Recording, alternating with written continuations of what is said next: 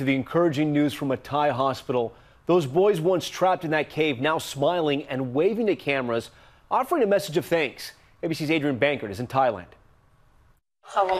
Tonight, the youth soccer team and their coach speak out from their hospital beds where they continue to recover since being rescued from that cave in northern Thailand. One of the boys, Adul, speaks in English. Hello, I'm Adul. Now I'm very fine. I'm very thank you so help me. Thank you so much. He's reportedly the one who first helped his teammates communicate with the divers who found them 10 days after they vanished. How many of you? 13. Brilliant. He's seen drawing a sketch of his teammates who in these videos show gratitude to their rescuers.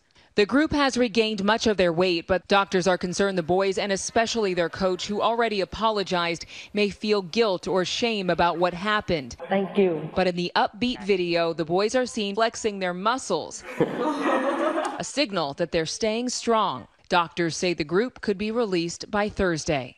And Tom, there was a cute moment inside that video where the boys were talking about what they wanted for their next meal. Some craving steak, others their favorite Thai foods, and another wants the Colonel's favorite, KFC. Tom? Steaks and fried chicken. That sounds good to me.